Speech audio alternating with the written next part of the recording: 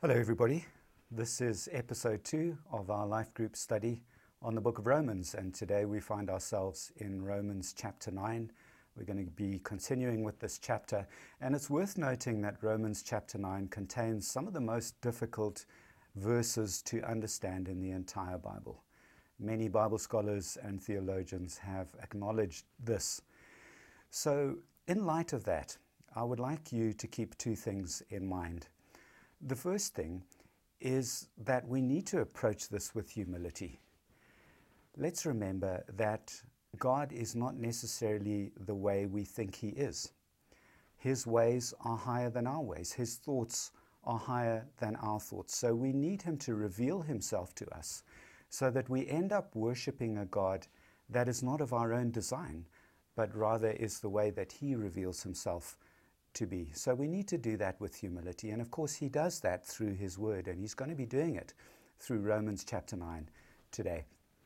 The second thing that I'd like you to keep in mind is that because this is difficult, because you may be hearing things that you haven't heard before or that you find difficult to process, just be kind to yourself, extend yourself grace, extend grace to your life group leader, extend grace to Trevor and myself as we teach you these things, and most importantly, extend grace to God. Don't jump to conclusions. Don't think, oh my word, God is no longer good because of this thing that I've just learned about Him, or maybe I'm not saved because of this thing that I've just learned. Just take a deep breath and take some time to process it with your group and also with God as well. So keep those two things in mind. The next thing I'd like to do is just to recap very briefly what we learnt in episode 1. And in episode 1, we learnt that most of Israel is going to be cut off from Christ. This would seem to imply that God's promises had failed. How could God not save all of Israel when He had chosen all of Israel? And Paul explains that God's promises have not failed because the promise was only to those who were elected, those who were especially chosen from within Israel by God. And so from this we learned that only those whom God chooses will actually be saved. This is also known as the doctrine or the truth of election. And this truth was causing Paul great anguish. And it causes us great anguish as well. It just raises so many different questions. And so in today's text, Paul poses exactly one of those questions. Then he answers the question and he gives a logical explanation to justify his answer. So there's a question, there's an answer, and there's a logical explanation or argument to justify the answer. Let's have a look at the question. Paul asks this question. He asks, is God unjust? We see that in verse 14. Why is Paul asking that question? Well, let's go back and have a look at what he's just written, beginning in verse 10. And not only so, but also when Rebekah had conceived children by one man, these children had the same father and the same mother, our forefather Isaac, though they were not yet born, and had done nothing either good or bad. She was told, the older will serve the younger. As it is written, Jacob I loved, but Esau I hated. And remember that is an idiomatic Hebrew expression. It doesn't mean that God literally loved the one or hated the other.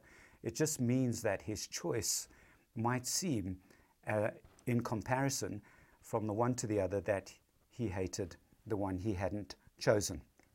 So Rebekah's children were twins. They were conceived by the same father, and yet before they were born, before they had done anything, good or bad, God chose Jacob. And so we ask the question, is that fair? Was God fair in doing that? Paul writes, what shall we say? Is God unjust? And the answer is a resounding no. Not at all. God is not unjust. But what argument does Paul use to defend his answer? How does he justify God considering what seems to be an unfairness on God's part? And that's what today's teaching is about. We're going to have a look at the argument. And the argument is very structured. Today we're going to look at the first part of the argument. Verse 14. What shall we say then? Is there injustice on God's part? The question, the answer, by no means, a resounding no, flying over this whole passage. Then he starts in verse 15 and he says, for. In other words, he's about to explain something. So that's the first part of the structure. Verse 15 is an explanation or a because clause. And then he moves on in verse 16 and he says, so then, which means that he's going to make an implication. He's going to come to a conclusion. So that's the structure, I beg your pardon, of the argument that we're going to be looking at today. First of all, there is an explanation, a because, then there is an inference. Right, what is the explanation? God was being completely just when he chose Jacob, because many years afterwards he said to Moses, I will have mercy on whom I will have mercy, and I will have compassion on whom I will have compassion. This is the reason why God is entirely just in choosing Jacob over Esau. Verse 16, then he draws an inference. He comes to a conclusion on the basis of verse 15. He says, it depends. So then, therefore, it depends. Now, what is the it that he's referring to? Well, we know from the context that the it that he's referring to is God's purpose in election, God's decision to decide who will be saved and who will not be saved, and who will not be saved. Therefore, it depends not on human will or exertion, but on God who has mercy. Since God alone chooses who to have mercy on, election or salvation does not depend on what we want, and it doesn't depend on what we do. So then, we followed the argument. It's crystal clear. But is it? Does this really justify God in choosing Jacob over Esau? It's strange. We followed this argument very carefully, and on the surface it seems crystal clear, and yet we're still none the wiser. Let me explain why. Suppose I make this statement. I'm scared because Joe is not here. The reason why I'm scared is that Joe is not here. That's perfectly clear. But for you to have a full picture, you're going to have more facts. Where are we going to find these extra facts? I'm scared because Joe is not here. Maybe it's because Joe is my son and he said he would come home at 10 o'clock and it's now 12 o'clock and I'm scared that maybe he's had an accident. Or maybe I've just had a death threat and the police have promised to send Joe to protect me during the night, but he's not here. Therefore, I'm scared. And so we've got to look for some extra facts in today's passage as well. Let's go back to verse 14 and 15 and notice that there is a quotation in verse 15. It's from Exodus 33, verse 19. He says, I will have mercy on whom I have mercy, and I will have compassion on whom I have compassion. So then, to understand this explanation, we need to go back to Exodus 33. What happened there? Moses has just asked God to show him his glory. Let's read Exodus 33, verses 18 and 19. Moses said, please show me your glory. And God said, I will make all my goodness pass before you and proclaim before you my name, the Lord. And I will be gracious to whom I will be gracious, and will show mercy on whom I will show mercy. So Moses wants to see something of the glory of God. And remember that the glory of God is his perfection, the perfection of his character, the perfection of his attributes, infinitely knowledgeable, infinitely merciful, infinitely just, infinitely powerful, and so on and so forth. And Moses wants God to demonstrate that in some way. How is he going to do it?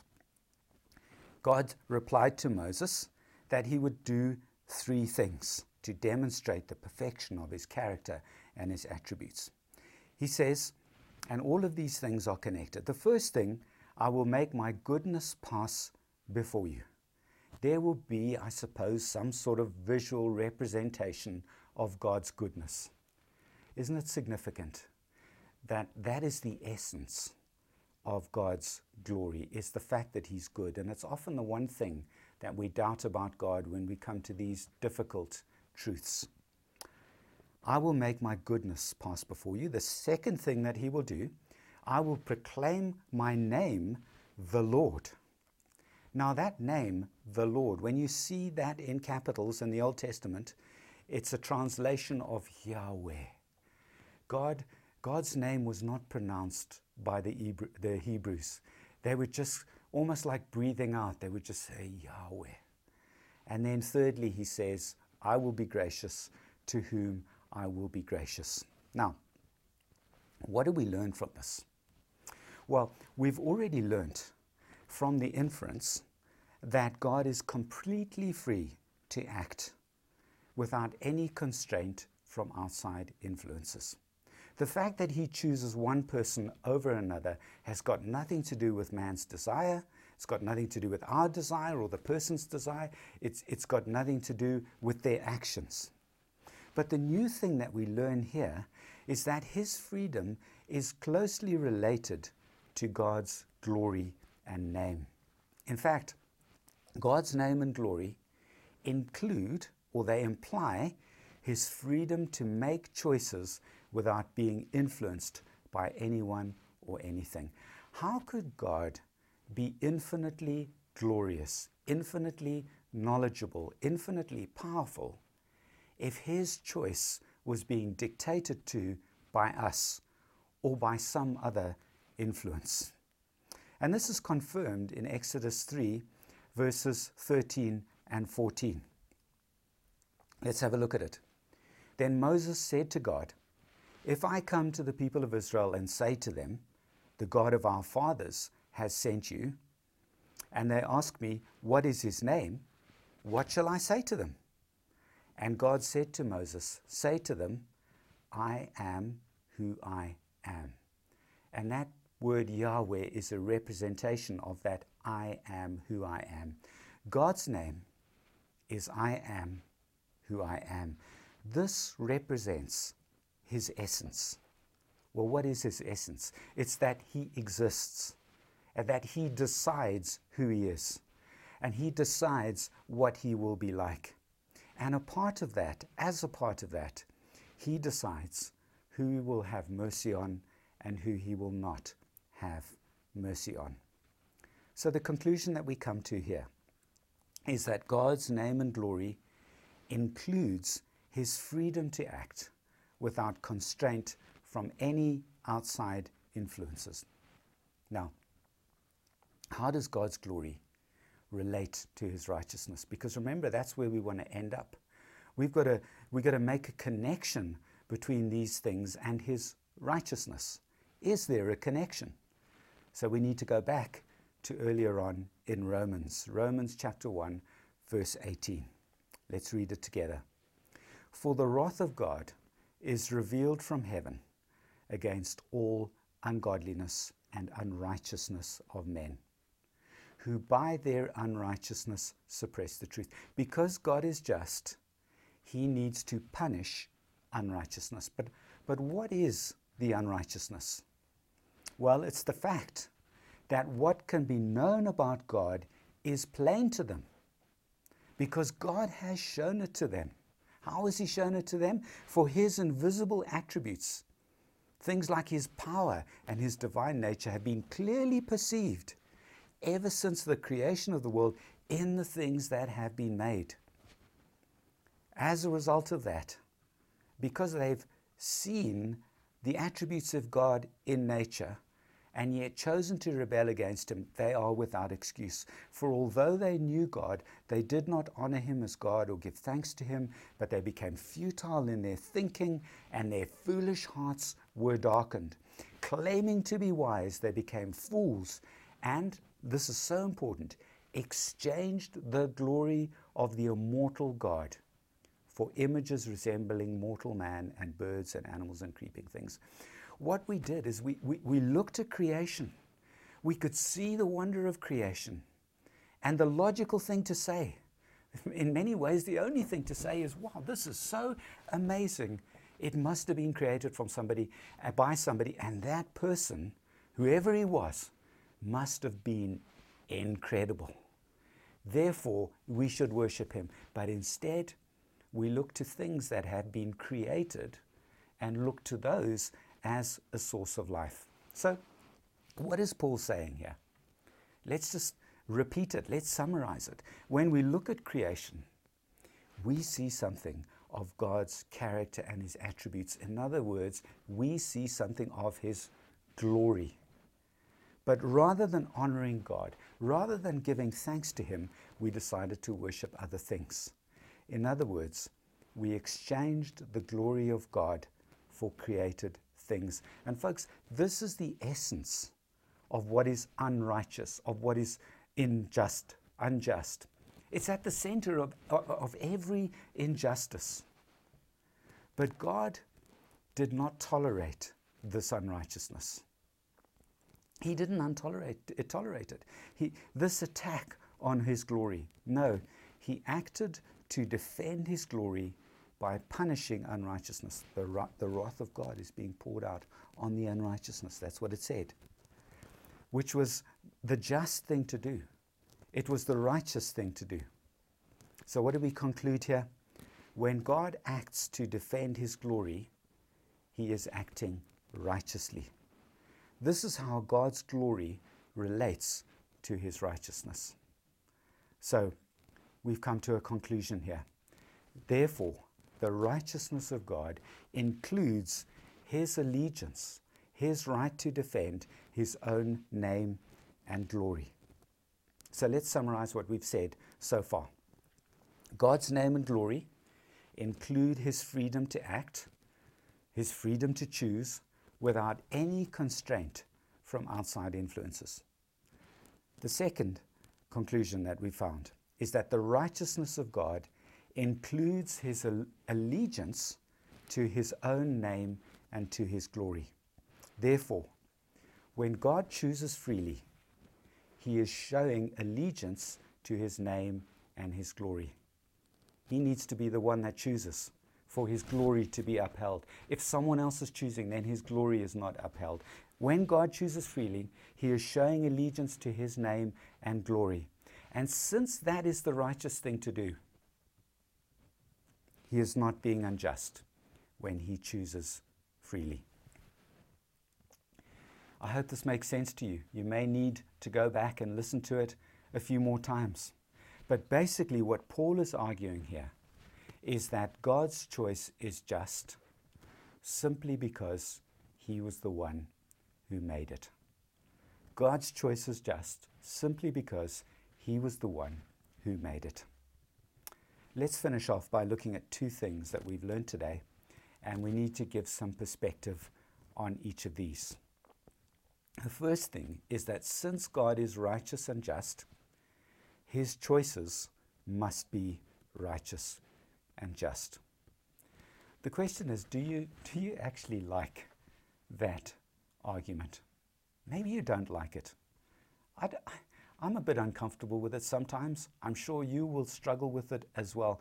Since God is righteous and just, because he chose Jacob over Esau, then that choice must have been righteous and just. We don't really like that. You know, we want God to give us better reasons to justify his choices, and I'm sure he could. But if he did, folks, would we even have the capacity to understand? I mean, after all, he has infinite intelligence and knowledge. But we don't. There is a boundary to our intelligence and our knowledge. If he gave us a different explanation, would we even understand it? Here's another thought. Folks, we want to decide what is right and what is wrong, what is fair and what is unfair. But since God is God, He gets to define right and wrong. He gets to decide what is fair and unfair. Isn't that what He told us in the Bible? Isn't that what He told Adam and Eve? He said to Adam and Eve, you can eat from any tree in the garden, but from the tree of the knowledge of good and evil, you may not eat. In other words, I get to decide what is good and what is bad, what is right and what is wrong, what is fair and what is unfair. And now here's the thing, folks. When the Creator, when He makes choices regarding His creation, He gets it right. But what happens? What happens, folks, when mankind tries to define what is right and wrong? What happens when mankind tries to question God's choices, to rebel against what God defines as right and wrong? Folks, we commit the most heinous injustices. We need to allow God to be God. We need to trust that He is good and that He is just, because He certainly has a much better record than we do. So we've learned that since God is righteous and just, His choices must be righteous and just. The other thing that we learn is that God's choice in election is ultimate. We learned about this last week. We're going to learn about it in the next episode. Verse 16, the inference that Paul draws here is that, so then it, in other words, election, depends not on human will or exertion, but on God who has mercy. You know, God is completely free to act without constraint from any outside influences. His choice of one person over another has got nothing to do with what we want, and it has nothing to do with the effort or the record or the performance of the person who was chosen. Because if it did, then it would depend on them and not on God's choice. In other words, God's choices come first. They are ultimate. And we see this in the Bible. The fact that God's will is ultimate in choosing to save one and not another is actually backed up by other scriptures. Even Jesus taught this. Look at John chapter 10, verses 27 to 29. He says, my sheep hear my voice, and I know them, and they follow me. I give them eternal life, and they will never perish, and no one will snatch them out of my hand. Look at this. My Father who has given them to me. The fact that they are His sheep is because God decided that they would be His sheep. And this God who chose is greater than everybody else, and no one is able to snatch them out of the Father's hand. The fact that you can be sure that no one will ever snatch you out of the Father's hand is because God has chosen that you will be saved. Acts 13, verse 48. When the Gentiles heard this, when they heard what was being preached, they were glad and honored the word of the Lord. Listen to this. And all who were appointed for eternal life believed. Folks, this will probably stir up all sorts of questions, and you should discuss them in your life group. Does this mean, for example, I didn't make a real choice when I chose to believe in Jesus? Folks, the answer is no. You did make a real choice, but you did freely what He had already decided that you would do. Then another question that might come up is, what's the point of witnessing to non-believers and praying for their salvation? Well, folks, the fact that God has chosen a person to be saved doesn't mean that He won't use you as a means to bring that person, to call that person into His kingdom. And so God does work with us. He does partner with us. He has ordained it that we will work with Him to bring those into the kingdom that He wants to be brought into the kingdom. And the thing is that we don't know who those people are. Only He knows. They don't have a big E etched onto their forehead. And so as God puts it on our heart to pray for unsaved family members, those prayers mean something. He may well use those prayers to bring that person into the kingdom. Folks, there are going to be a lot of bees swarming around in our head at this time. But the one thing I come back to is, wouldn't you rather that God is completely in charge of whether someone is saved or not? I wouldn't like to have that, to make that decision. I don't feel that I'm big enough to make that decision. I'd much rather that God made that decision. And you know, if God is not in charge of who gets chosen to be saved, the implication then is that he is not in charge of everything. Folks, it's only the fact that he oversees everything that enables him to work all things for our good. Isn't that what we learnt in Romans chapter 8? God works in all things for the good of those who love him. How do we know this? For those he has called, he justified, and so on and so forth. The basis of God working in all things for your good is the fact that he has called you, the fact that he is sovereign over all things. Thank you so much for spending time with us today. Let's just pray. Father God, as we continue to see how you revealed yourself in Scripture, help us to know you as you truly are. And Father, I pray that you would help every person who's feeling confused or perhaps humbled. Just work with us, Father, as we continue on this journey of discovering you and who you truly are and the implications of that for us. And we pray all of these things in Jesus' name. Amen.